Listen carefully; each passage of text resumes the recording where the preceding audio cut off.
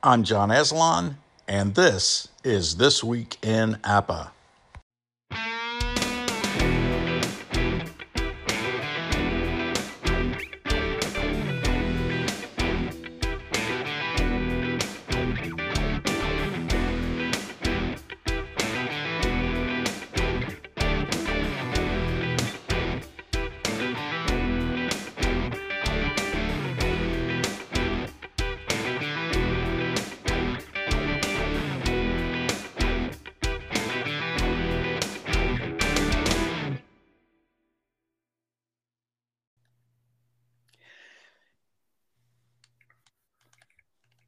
And the trifecta is back for a third edition of the History of APA, according to Fritz Light.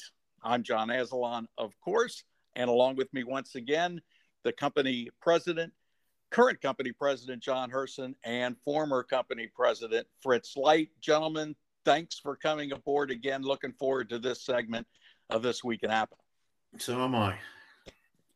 All right, let's get right to it. I think last week, Fritz, we ended up getting to about the year 1984 when the game company got into computers. And much to the chagrin, I think, to some extent of Dick Seitz, he wasn't all that thrilled about getting into it and upgrading technology. But you went out and were using PC systems, the early PC systems for a lot of the office work, mailing lists, things of that nature. Let's pick it up right there. Let's see where it went from that time period and how it advanced from using it for office purposes to the point where the computer gaming industry started, and how APA became part of that.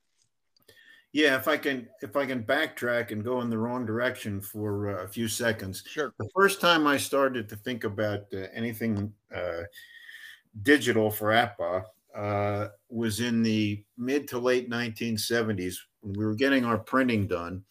It was always done on the long runs were always done on old-fashioned linotype machines where the type was created and the type was set, and then that type was used on a obviously a large commercial printing machine. Right.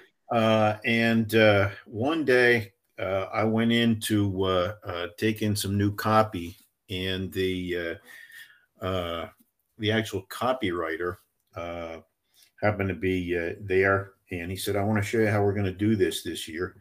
And he brought out what was called, he didn't bring it out, it was enormous. But he took me back to what was called a CompuGraphic machine, which was probably a harbinger of word processing.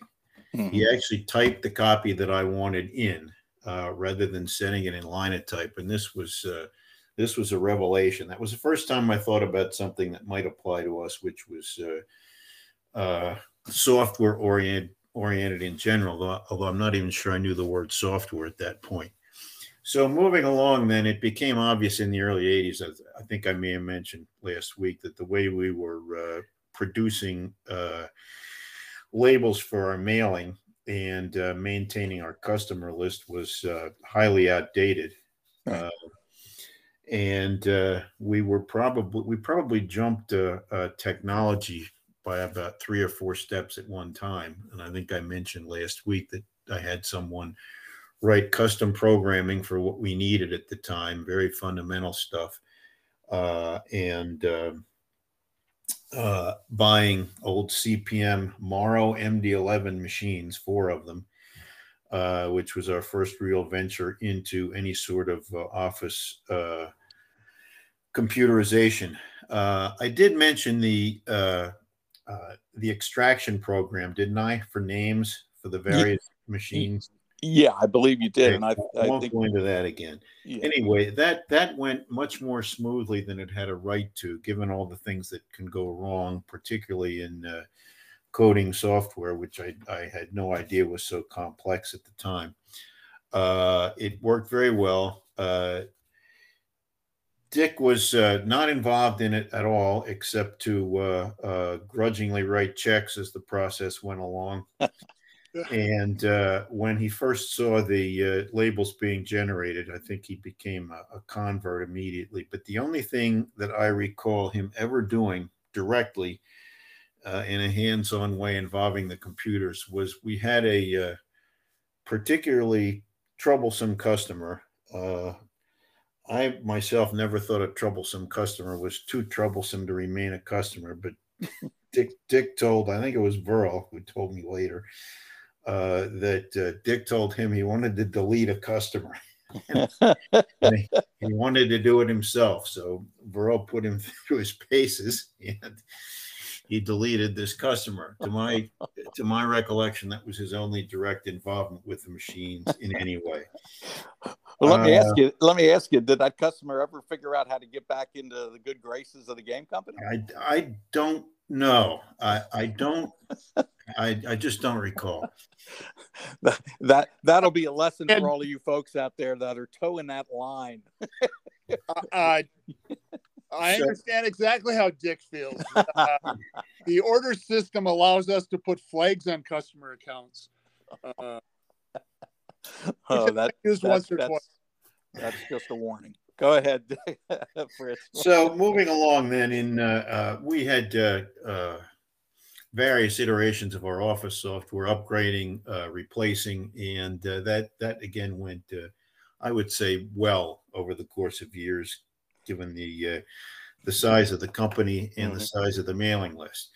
Then in the early 80s, people started to approach us, both customers and business people, about producing what was then called a computerized version of the baseball game, of the games in general, but of the baseball game in particular.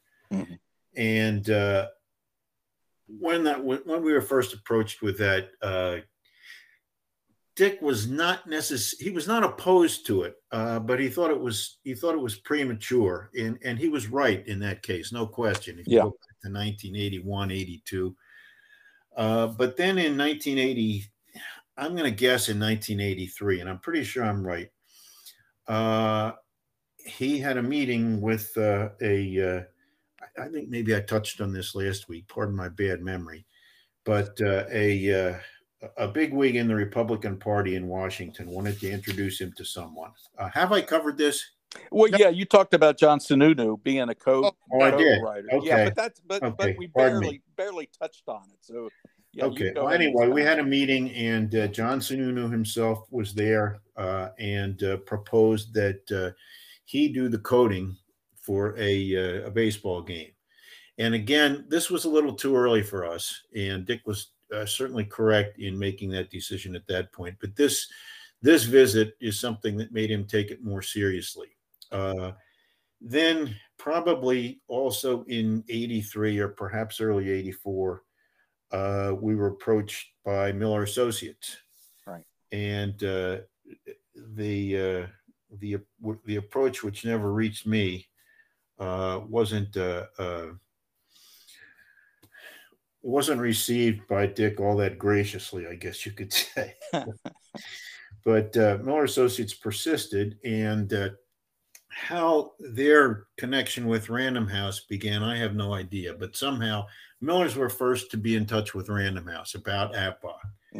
And then we had an approach from Random House, and this was a visit from the big time. And Dick began to take it quite seriously then.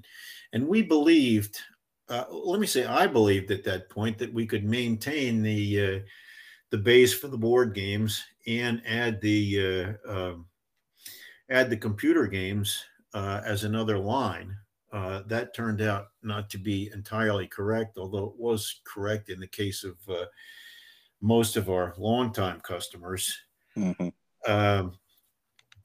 But we met with Random House in New York a couple of times. Dick pretty much didn't leave the office, and eventually Random House made at least one, and maybe it was multiple visits to Lancaster to try to sell this concept. And then there was a period of negotiation among us and Miller's and Random House as to how this was to break down financially. One thing that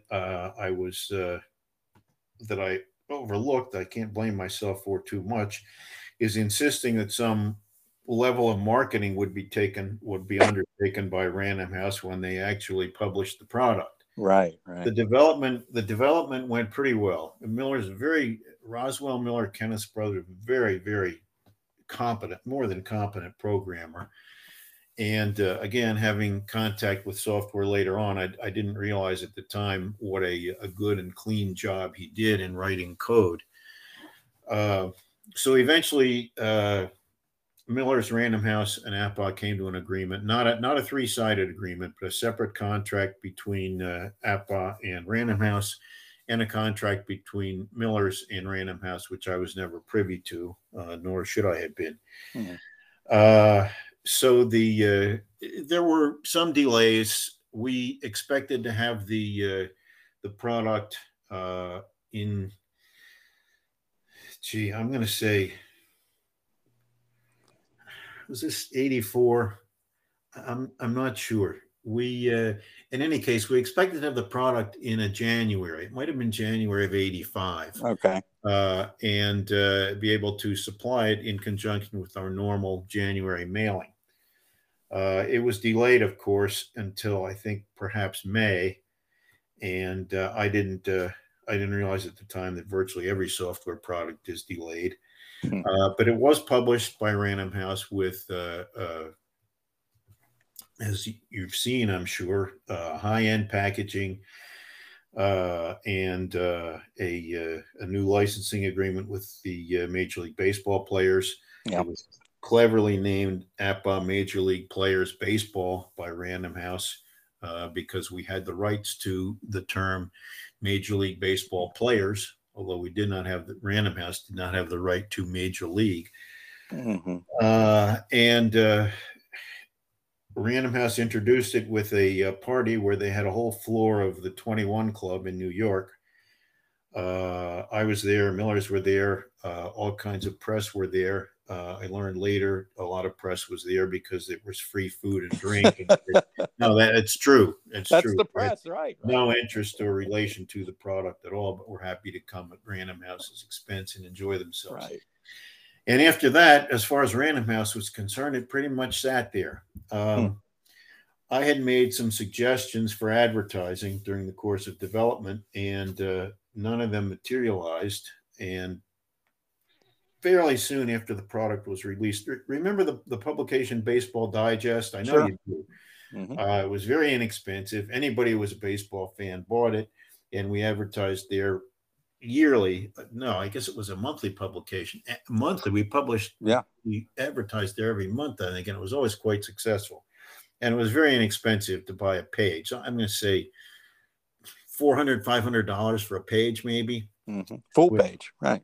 Even then was pretty cheap. So Random House called and said, where do you think we should advertise? And I said, well, I gave you a whole list of suggestions some time ago, and so has it. And he said, well, so-and-so isn't here any longer. So I started with Baseball Digest. How much does it cost a page? Oh, $400. Well, how about half a page? This is Random House. This is Random House. Right. How about a quarter page? I'm not making this up. At that point, I knew the marketing was going to be pretty much limited to the party that they'd had at the 21 Club. And why they put the money into the development of it and the packaging and the licensing agreement with a substantial minimum for them and never marketed the product, I never understood. So, yeah, and let me stop you there because you mentioned the marketing and the box. I remember the first box that it came in, the game itself, beautiful. I mean, it was a thing of beauty, without question. A high class product. You knew you were getting something good when you got it. Do you think Random House just got cold feet over? Maybe this game isn't going to be as popular as we think, or do you think the purse strings are just getting shorter and they just had to watch their budget and couldn't afford to put money into this new I have no way of knowing, but my guess is this. I shouldn't say all, but many of the big publishers thought they were going to make a fortune in software as soon as any sort of software came out. And Random House had a few other small software items, and my guess is they were initially not faring very well with that, and began to get cold feet, as you suggested. But my guess is that's the reason, that their other software wasn't selling through the roof as they had anticipated it would. It was kind of like to a lesser degree, it was kind of like the .com era. 15 years earlier, where you heard the word software and we're going to make a fortune in software. So that's my guess. But in any case, it didn't go anywhere. We had we meaning, I think, Roswell, Kenneth Miller, and I had multiple meetings with Random House in New York, and we're trying to get them to move or surrender the rights to the product. And it took years for that to happen. And I do remember Roswell saying, you have Micro League Baseball, which was a huge hit right out of the box. And Roswell said, this is put together by a couple guys in a garage, which was not true, but it was put together by people with a fraction of the resources of Random House. And it was very successful because it was the first product out there of its kind. And eventually that was the foundation of the company that I eventually sold to.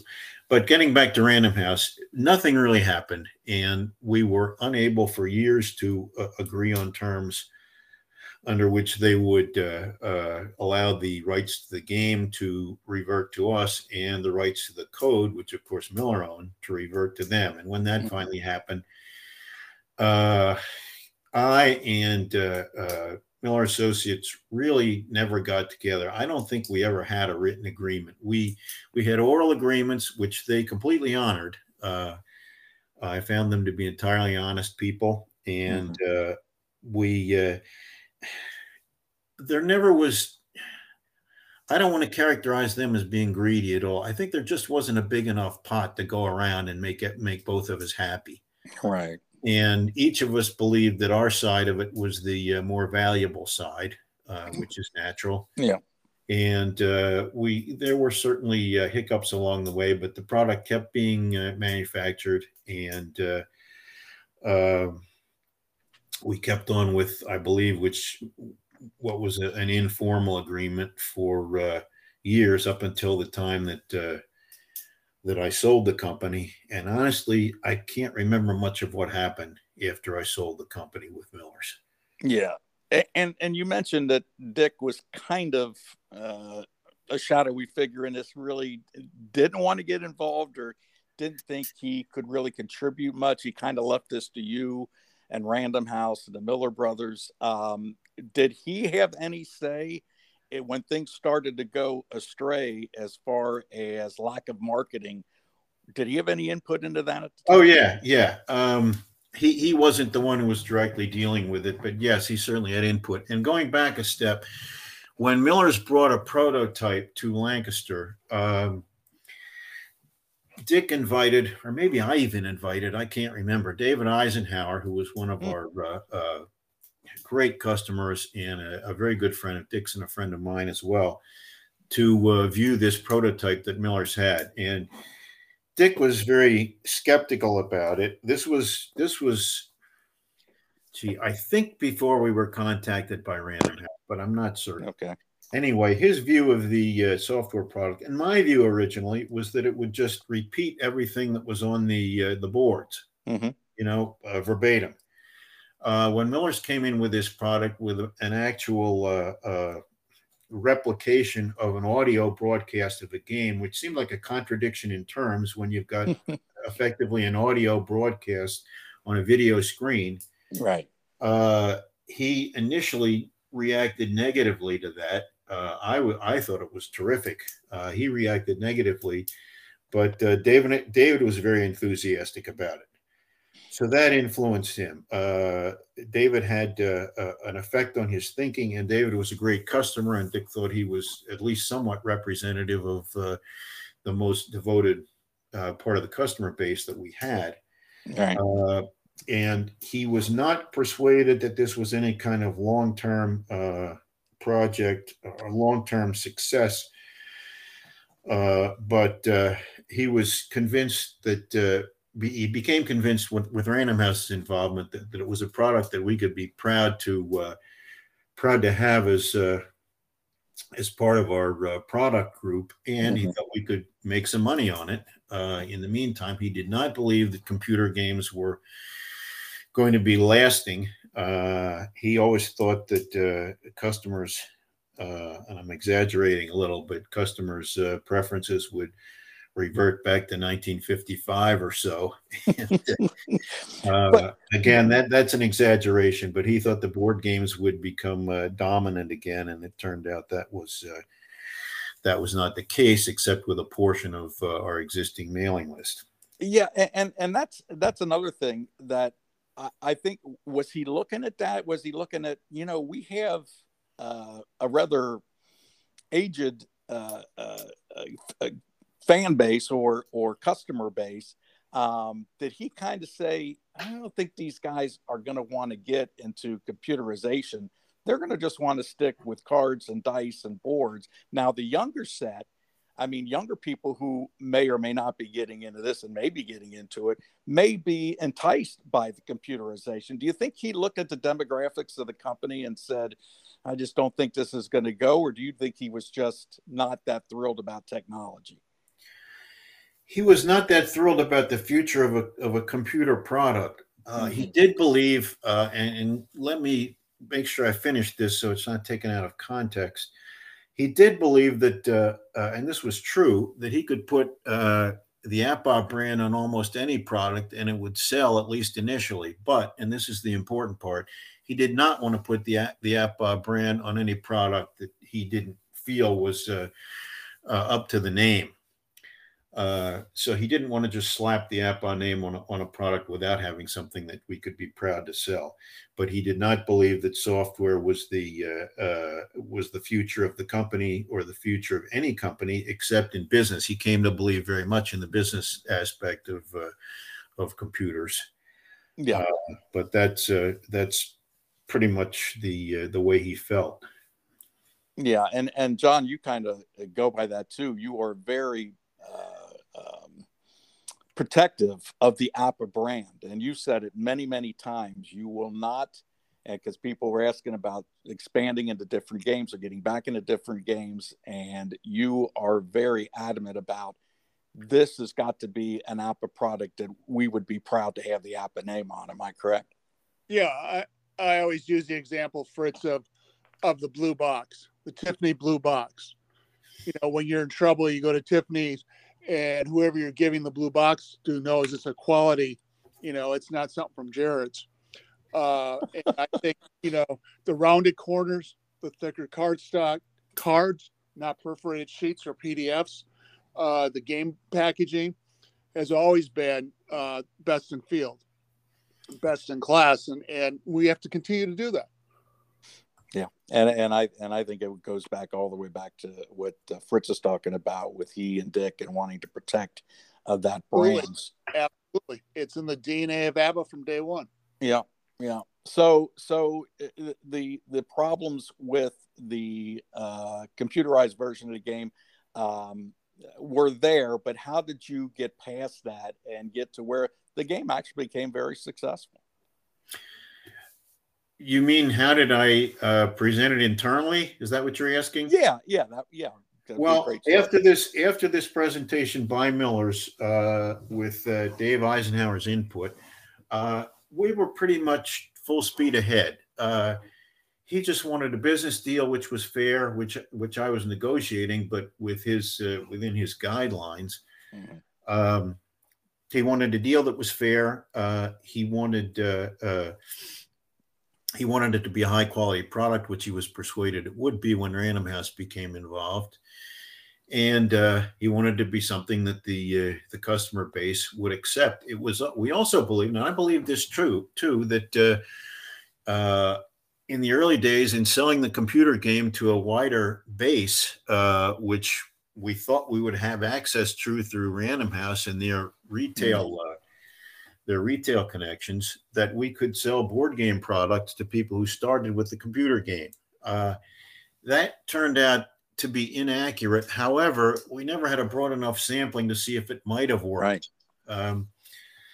In the early days, we thought if somebody knows that these results on their screen are being generated from cards in particular, they would want to see those cards. Yeah. But we never had enough sales outside the app stream to make a real determination on that. Okay, yeah, and that doesn't make sense. And I think a lot of guys, including myself, who play almost BBW exclusively now, I still love to get a set of cards and look through them. There's nothing like it. Yeah. But if you haven't done it before, then you have to get to that point where enough people would be interested in that who haven't seen the card. So it's kind of a dilemma. Well, the battle is, BBW keeps track of stats automatically. Oh yeah. Huge factor, don't you? Well, the original version did not. It only kept them for a game by game. Yep. Yeah, I do recall that. And then StatMaster came another part. And that was something I expected would be part of the game, and did not realize until much later that much closer to release date that we were not going to have that. And in order to have that, it was going to cause a major delay in the release. I don't know that. I'm not suggesting that was kept from us by Miller Associates or by Random House. It might just have been a question that I didn't ask that I should have asked, assuming that it would be part of it. So were they involved in creating StatMaster as well for the game? Not in StatMaster, no. That was a fan named Danny Landers, I believe, out of Georgia. Yep. Mm-hmm. Okay. He's still with us, I believe. He's still with you? No, I don't think he's. I think he's passed away from. Oh, nice guy, very nice guy. Fritz, can I ask you a couple of questions about the marketing of BBW? Sure. I have somewhere in a file here. First time I heard about it was Random House had I'd say a third page ad in like page 4 or page 6 of the Sunday Chicago Tribune sports section. Don't remember that. Okay. The second thing is the trifold mailer that came out was great. It was just like an ABBA brochure. Was that something you did or Miller did? What? Just a black and white? No, this is a colored one. So it may have been a little bit further down the road. It must have been. And I meant if it was in an Appbot mailer, then Appbot did it. No, this came separate from them. Gee, I don't know. We didn't give Random House our mailing list. I know that. No, We didn't give anybody our mailing Miller. list. The trifold came from Miller's directly. Okay. Miller's, there was some cross-fertilization because some people bought products as time went on directly from Miller's, and people who were Appbot customers, that is. So Miller's obtained them legitimately as customers that way. So if their mailer, I wouldn't have thought they would have accumulated enough to send a mailer to just our mail people that they'd acquired from us. But I don't know. I just don't remember that. I'm sorry to put you on the spot. And now that I'm thinking about it more, I think it was for a BBW broadcast that they put that together. So, I just don't know. Yeah. How did you come about getting, or were you involved with getting Ernie Harwell to do? No. That was all Miller's, and I don't know how they did it. I had nothing to do with that. Yeah. That was once in a while in my replay for a Detroit Tiger home game, I'll have Ernie Harwell. Yeah, maybe Random House was involved too. I don't remember, but Appbot was not. Yeah. Okay, I see. All right, so pick it up from there, and again, a lot of machinations going on trying to get this thing off the floor. Where did you go from that point? It was a very successful product for us, just for our mailing list. Mm-hmm. But again, through the years, once we began dealing with Miller's directly, although it was a very successful product by our standards, there was a lot smaller margin on it because everything else for the board games we were manufacturing and marking up as we chose. Yeah. Whereas when we were buying from Random House, we bought as any other retailer would buy the product from them and had the I'm digressing a little, but also had the negative effect for our own customers of having constant delays, even in subsequent years, for the data discs, as they were called. At that time, there was no excuse for those not to be ready, say a week after the mailer was out. In fact, these days, probably a week after the season's over. Yeah. But it would take them up to 3, 4, 5 months to get it done. That problem was pretty much solved when we began dealing directly with Miller's. But then again, we weren't manufacturing a disc for 40 cents and selling it for $20. Yeah. We were buying it from Miller's at X dollars because they had the right to the disc and then reselling it. So yeah, as a product that was quite successful, but we weren't making the margin on it that we were on board game products. Yeah, and you weren't really getting that aftermarket value of people buying the computer game and then being curious about the cards and the board game. And it happened, but it did not happen frequently. Yeah, I got you. Fritz, just so you know, tomorrow we're starting to take orders for BBW 2022 season disc and season file. So it's still, I wish we could do it the week after.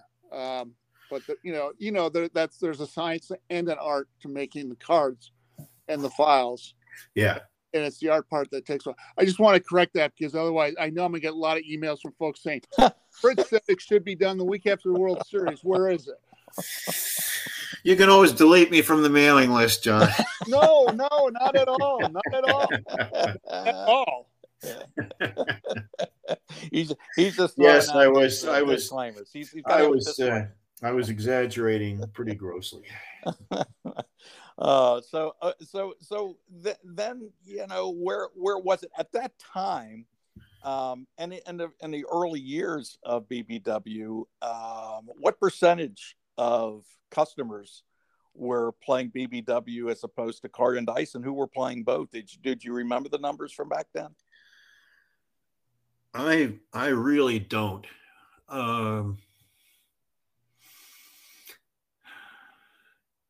I think when we first, I know one thing we did, we boosted the PC industry because there were literally hundreds of people, maybe 1,000, who said, I'm going to buy a computer in order to play your game. What should I buy? Yeah. Having said that, there were a number of people when it first came out who didn't have a computer and weren't willing to invest a couple thousand in order to try the software version of the game. Mm-hmm. I'm going to guess, I'm going to look at it this way. If we sold X new baseball games or card sets in the first year, in January, the first year the Random House product came out, I'm going to say we sold the computer game to maybe a third of those. Okay. It was a very healthy number. Yeah. I mean, and that would be, I think that would be a good number at the beginning of the process. So again, where did it go from there as far as the continuation of running a computerized game and running a card and dice game? Where did it extend from there? Now that Random House has pretty much said, well, we're not going to promote the game. And then you're working with Miller Brothers for the most part and establishing the BBW. Yeah, Miller's input the data.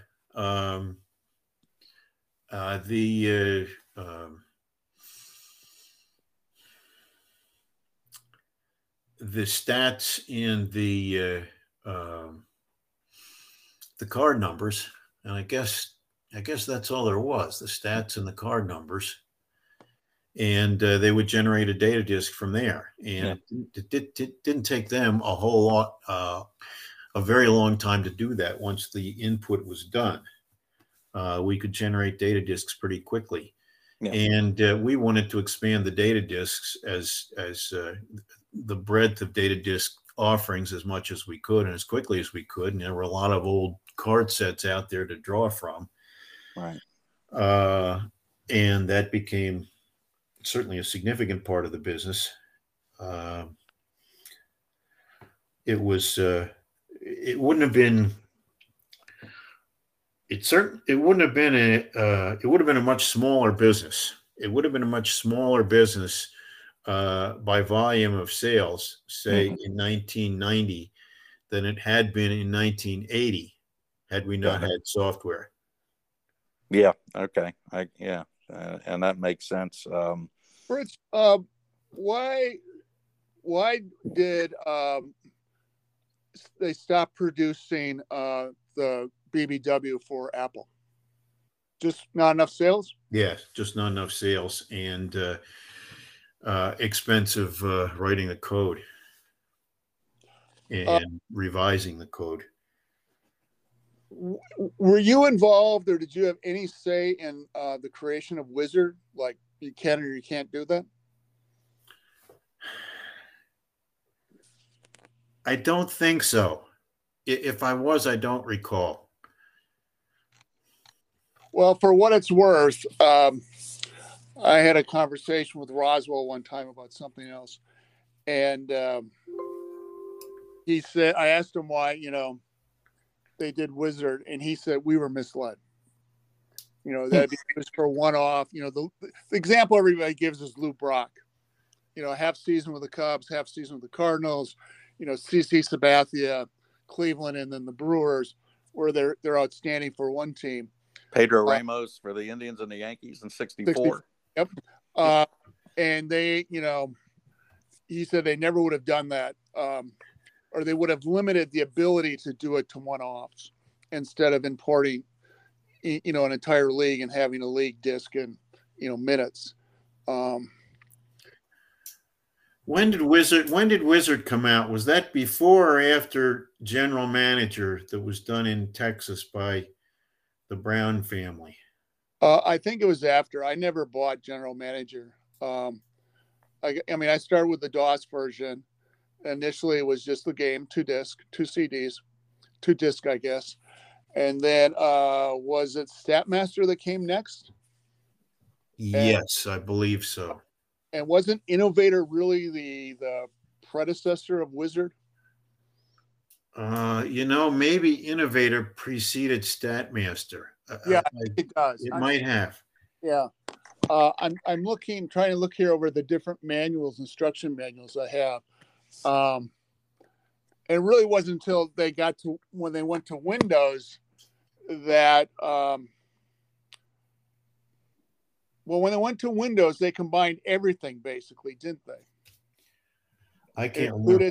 Windows, I think, came out in 93. That was right after I bought the company. Okay. I believe. Because then you had League Manager and Statmaster and Draft and. Oh yeah, you had the whole package then, and yeah. I think Fritz is right. It was probably around 1993, 92, 93, or maybe 93, 94 that those all kind of got packaged together. Yeah. That's why we upgraded to Windows at home was so we could play that. Yeah. So Fritz, were you involved in any of those different modules they were adding to the game, or not? Statmaster, of course, substantially. Innovator, it kind of rings a bell, but I can't remember any specifics. Wizard, I honestly don't recall at all.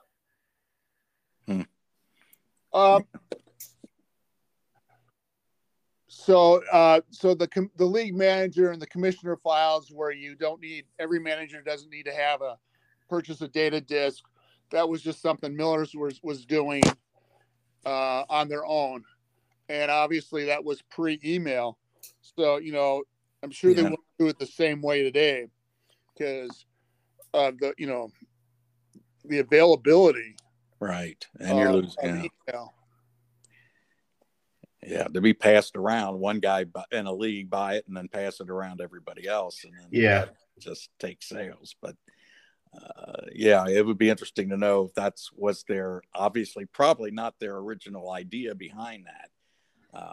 But no, that wasn't the idea, and yeah. I really just can't remember much of anything about the development. Did they ever talk to you, about, the audio obviously is way ahead of its time. Yeah. Were they planning on using that, the tools and knowledge they developed, adding Ernie to BBW for some other projects, or they just never shared that with you?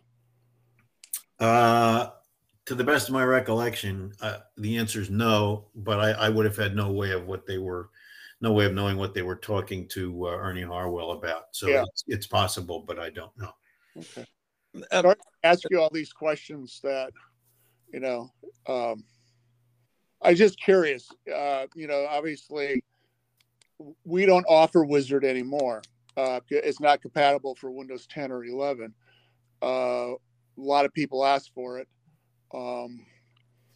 It would be a big slog to program it, and then we would limit it that if you want to do a full season, you'd have to enter 900 records. I still use it for my replay because I'm using the old version of the game, and if I want to add players to my original disc, then I have to use the Wizard. But in subsequent years, when I would switch to the new version and to a new version of Windows, I will have that complete disc with every player that played. But Wizard to me right now is, I have to have it because I have developed all the players that weren't part of the original disc, because if something should happen to my computer or that version of the game, those guys are wiped out. I can't get them back. So it really served a great purpose. But you're right. When you look at the cost and what it'd be to maintain that, it's just not worth it. Did you, Fritz, ever think that BBW became what it has become, as far as the breadth of the offering, how intertwined it is? No, surely not.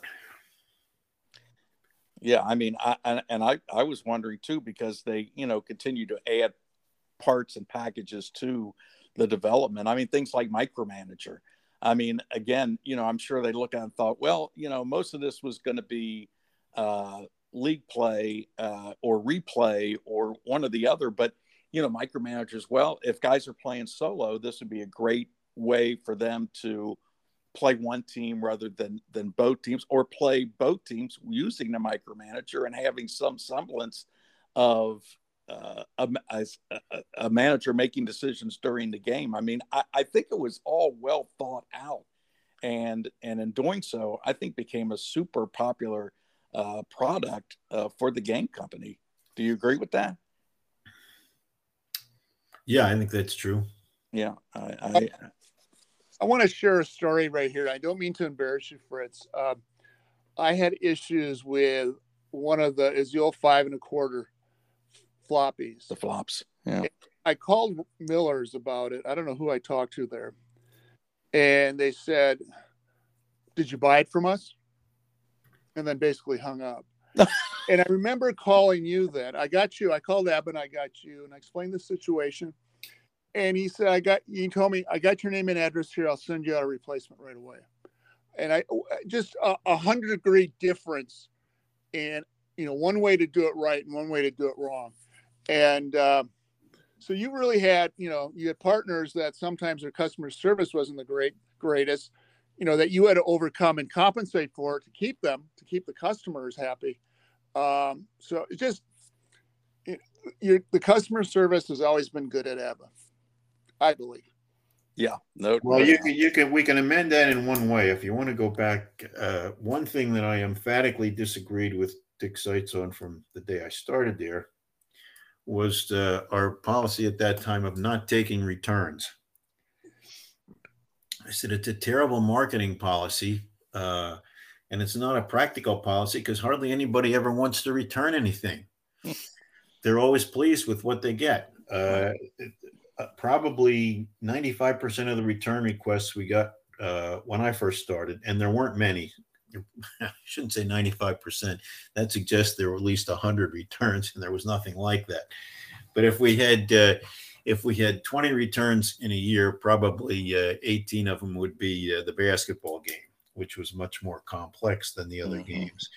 But that's one thing that I changed when I bought the company, and I never could get through to Dick in changing that. He just could not tolerate sending out a return.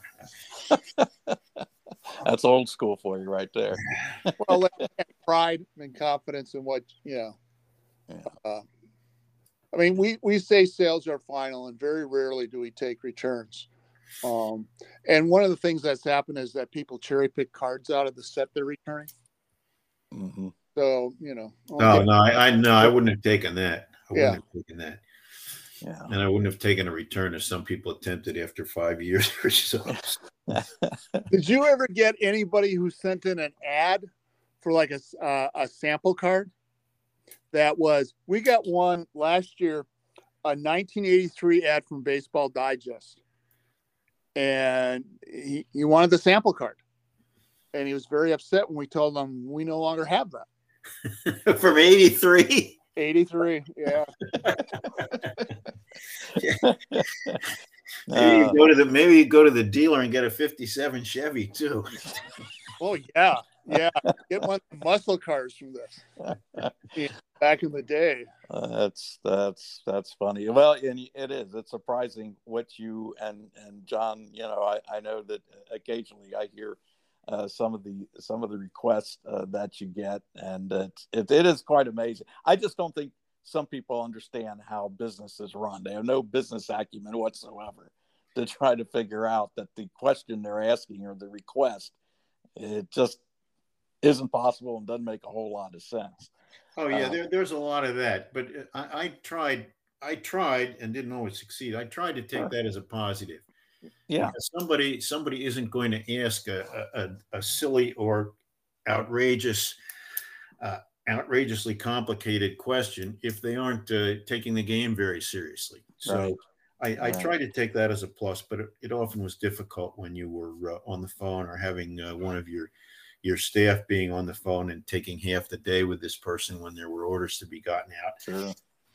Yeah, but it's a good point. Basically, it's a sign of passion, John. And they think a lot of other people feel the same way. Mm. Yeah. So I think we've covered the computerized version of the game. Was there anything you wanted to add to that, Fritz, as we get closer to the years of the early 90s and the eventual you taking over the company? Not that I can think of. Yeah. I mean, I'm just a huge fan of BBW. It's really what I play now, and it's mainly because of the ease of the game, not having to do stats, and when you're doing replays, that is just huge. And the way that this game has stood the test of time, and I talk to John about this all the time, it is amazing, the playability of the game. It hasn't, dated itself. It is still a great game to play, whether you're playing back in the 1930s or the 50s or the 60s or the 2000s. It still plays amazingly well and just doesn't get old. No, and although the Millers and I didn't always get on the same page easily, that's a credit to the Millers. Yeah, and I think to the innovations that you had and thought about to continue this game and have it being marketable to the APBA community. I think there's a lot of credit that should go to you as well as the Millers. So, okay, we're probably pushing, I guess, the 1990s now, Fritz, unless you can expound on anything else that happened in the 80s. John, can I just add one? Sure. About the longevity of BBW. Fritz and Millers deserve a lot of credit. But the community deserves as much credit, because if they don't support the product's not going to be in existence. It's not going to be updated because the resources aren't going to be there to do that. Right. So Fritz, I always think that anything that's successful with ABBA, it's as much the community as whoever might be, doing it at ABBA. Oh yeah, that's always been the case, no question. Well, John, if I ever get done with this 64 replay, I might start buying more product, but I can't buy because I don't have time to play it. You're probably thinking this guy's not helping the company at all because I'm stuck in 1964 for the last 7 years. John, at the convention, go around and I'll point out who you should go around and ask them what is the oldest unopened package they have in their man cave, their garage, wherever it might be.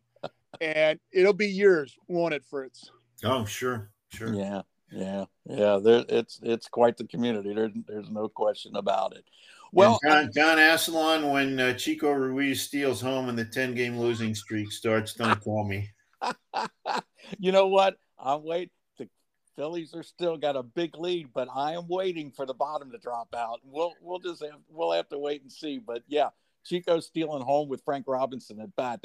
Not the smartest move. Not the smartest move in the world, but it all seemed to work out. Jeez. Well, I mean, we're about 50 minutes to this particular podcast. Maybe it might be time to kind of put this one down, and maybe next time start to where we get to the beginning of the 90s and then the eventual passing of Dick Seitz, and where you, Fritz, take over the role of president of the APBA Game Company. One last thing before we put this episode to bed. It really seems like, even though Dick had control of the company, he really gave you a lot of rope to do the things that you felt you wanted to do. He respected your opinion. You may have argued over things here and there, but you had to be really happy with the way that he was trusting you and giving you a whole lot of leeway with how the company was run. Did you feel that when you were there really the entire time you were there, it sounds like? Well, he gave me quite a bit of authority from the beginning, and I would say I took more as time went on. Well, but I don't think he would have allowed that if he didn't think that you had the best interests of the company. And I don't think he had any. I certainly hope he never would have had any doubt that I had the best interests of the company.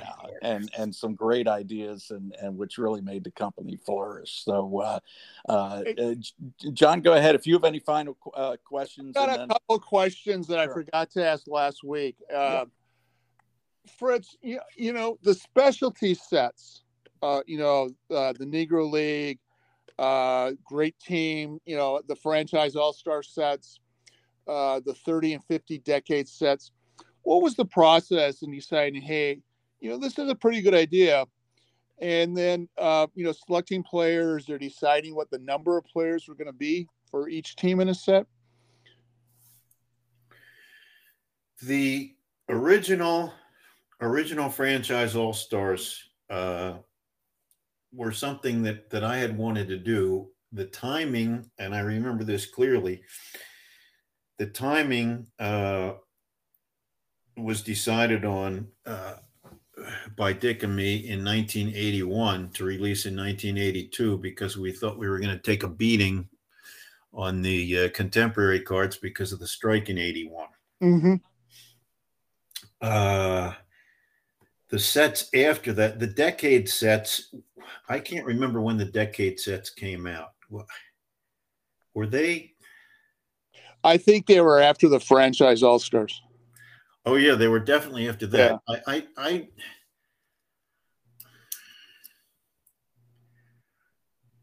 They were. The thinking was kind of the same as the original franchise all-stars, and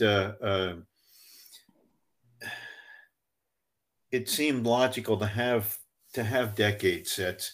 Those weren't enormous sellers. Mm-hmm. Candidly, we also needed more products to round out the product line, especially on the board game side, because the board game sales were declining. The software sales were growing or maintaining, but the board game sales were declining, and we didn't want to lose any of those board game customers, so we wanted to keep them in continuing product. I know the original Franchise All-Stars idea was mine to begin with, something Dick was enthusiastic about. When and how we did the subsequent Franchise All-Stars and decade sets, I can't remember exactly when or how, but it was the same kind of thinking. Who selected the players? Was that you and Dick and maybe Skeet? Because Skeet does a lot of that now for us. With a I would have done most of it if I don't remember if Jim Tinney was around then yet or not. If it was before I bought the company, then he wasn't around. So if it was done then, I did it. Okay. Maybe Skeet would have had input. I don't recall. I would have been responsible in the end. He might have had some input. I don't remember. I'm amazed because we split the Franchise All-Stars into a pre-expansion and post-expansion, and we every year update the post-expansion for players. It's not based on necessarily their current year production, but like some players like Acuna with the Braves, we didn't put him in 2019 because it was his first year. You want to avoid a Joe Charbonneau situation. But after his 21 season, we put him in, but we used his 2019 season card. But every year we do that. But I just turn it over to Skeet, and it's amazing, his memory. Oh, yeah. Yeah, it's much better than mine. About older players and the new players, he's if there's ever you want to be a millionaire baseball edition, he should try to get on there. No, he has a great memory, and he was playing in leagues at the time he was working in the company. He was going home at night and playing in outbound leagues. So was Verl, for that matter. Yeah. Well, Donna's a real saint to put up with him for all these years, isn't she? He has a high tolerance for putting up, I think. Yes. Yeah. Was there any plans? I always get this question once a month at least about doing any additional 19th century season sets? No, not after 1883. Yeah. Jim Tinney told me I was, and this wasn't the word he used, he told me I was foolish for putting that out, and he was correct. Well, you can experiment. It would have been harder back then because your print run certainly was much larger than our 20 we have to do at a time. So a mistake or a slow selling item, we don't have as much inventory invested on a shelf as you would have.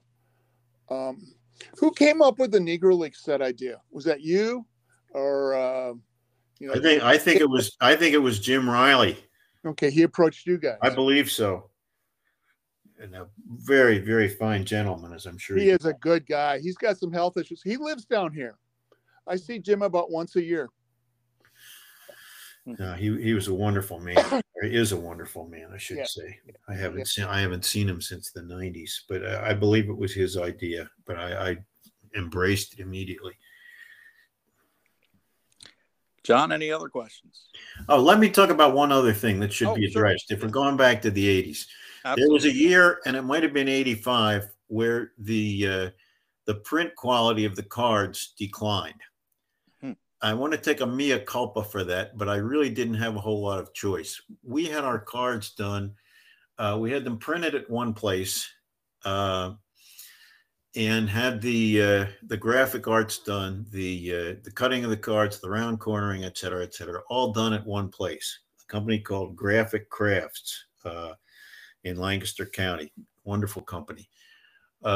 They came to me in, let's say, 84 or thereabouts, and said they weren't going to do printing anymore. They were just going to concentrate on the graphic arts for other commercial printers, which they had been doing.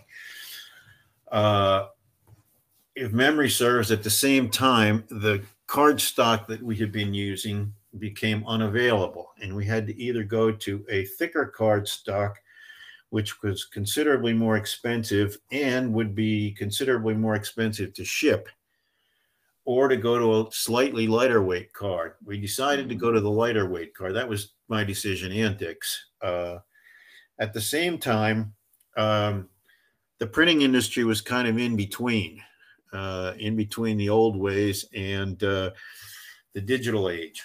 Mm-hmm. We had no choice but to go to a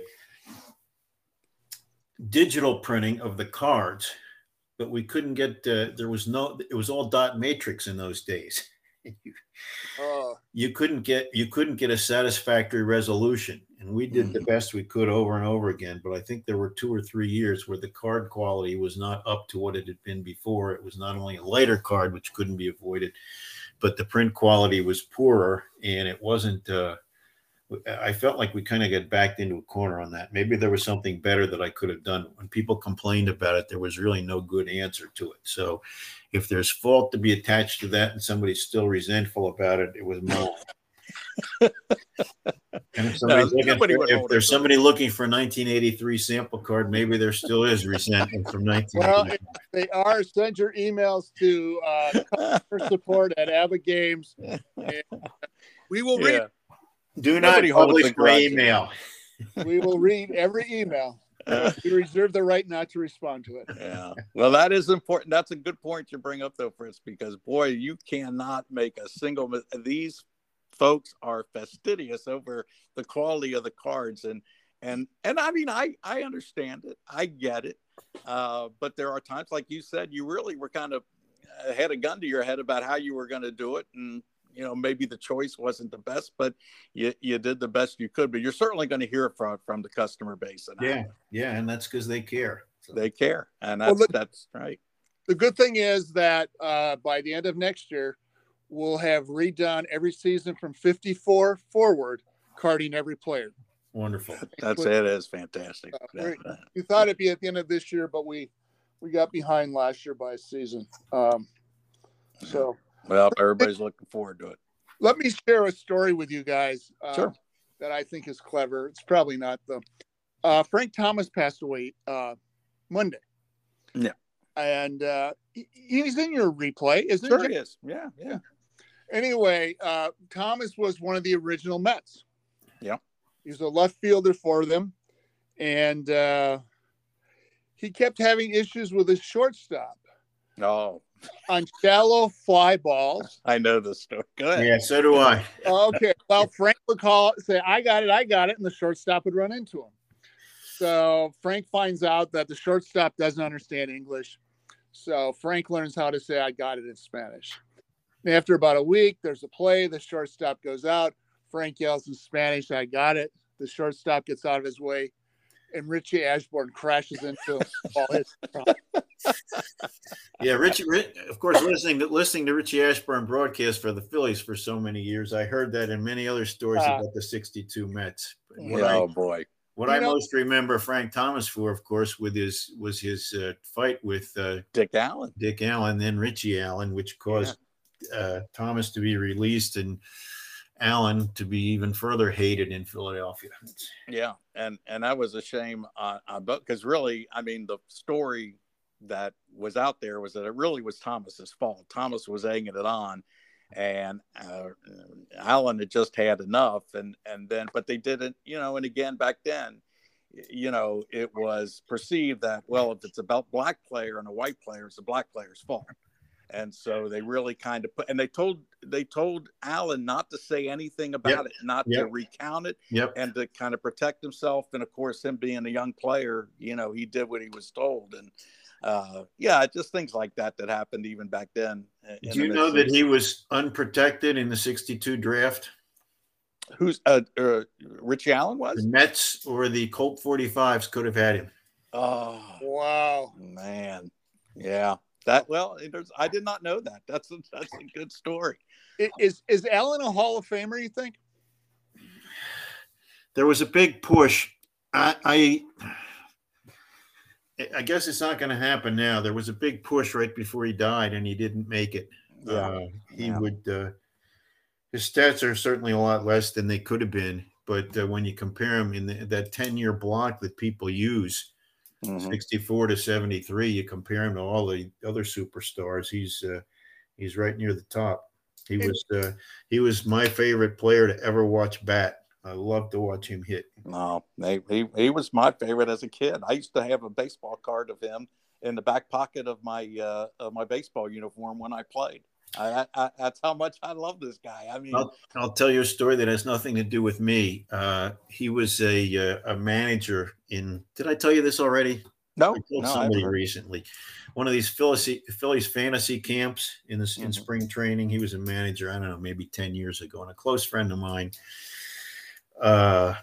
from Lancaster went to the fantasy camp, and Dick Allen was his manager. And he said Dick Allen hardly had a word to say the whole time he was managing, except to post the lineup card. But my friend Howard said one time he was running in from left field, and Howard's probably 65 years old at the time. He's running in from left field after a fly, and he got close to it and reached out and it hit him on the forearm.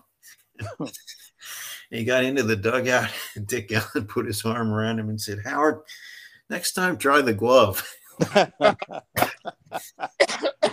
He and when you saw him do interviews later in life, he was very soft-spoken. I mean, he spoke well. He was so enthusiastic about the game, and boy, from the news reports that came out when he was playing, he was nothing but trouble.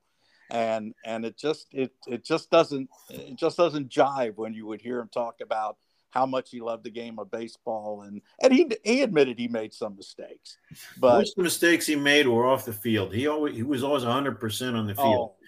By rumor, he wasn't always sober, but he was always 100%. And he liked the ponies.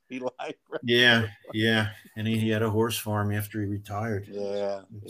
But no, I love. By the way, Dick Seitz was close friends. I mean, close friends with his mother. Really? He and Dick and his wife Jean and Mrs. Allen corresponded regularly. Very good friends. Wow. Did you ever complain about his ABBA card? Maybe his mother did. Hey, come on, man. I don't know.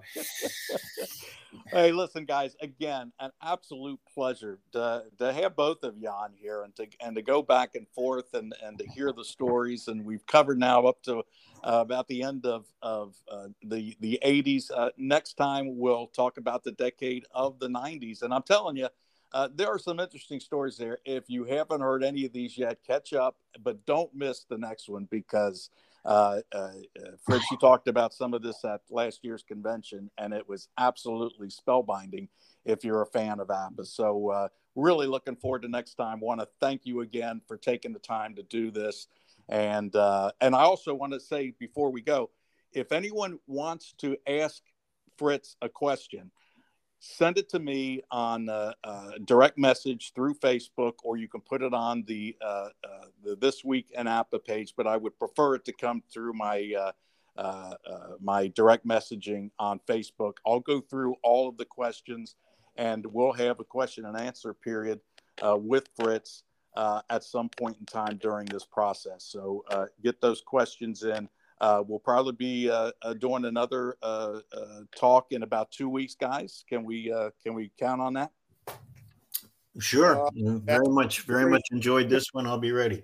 All right. We'll get that together. And again, thanks for taking the time to do this, John and Fritz, and looking forward to the next time. So until next time. Me too. I'm John Aslan saying so long. Thanks for listening in. And thanks to Fritz and John for also joining us. We'll see you next time on This Week in ABBA.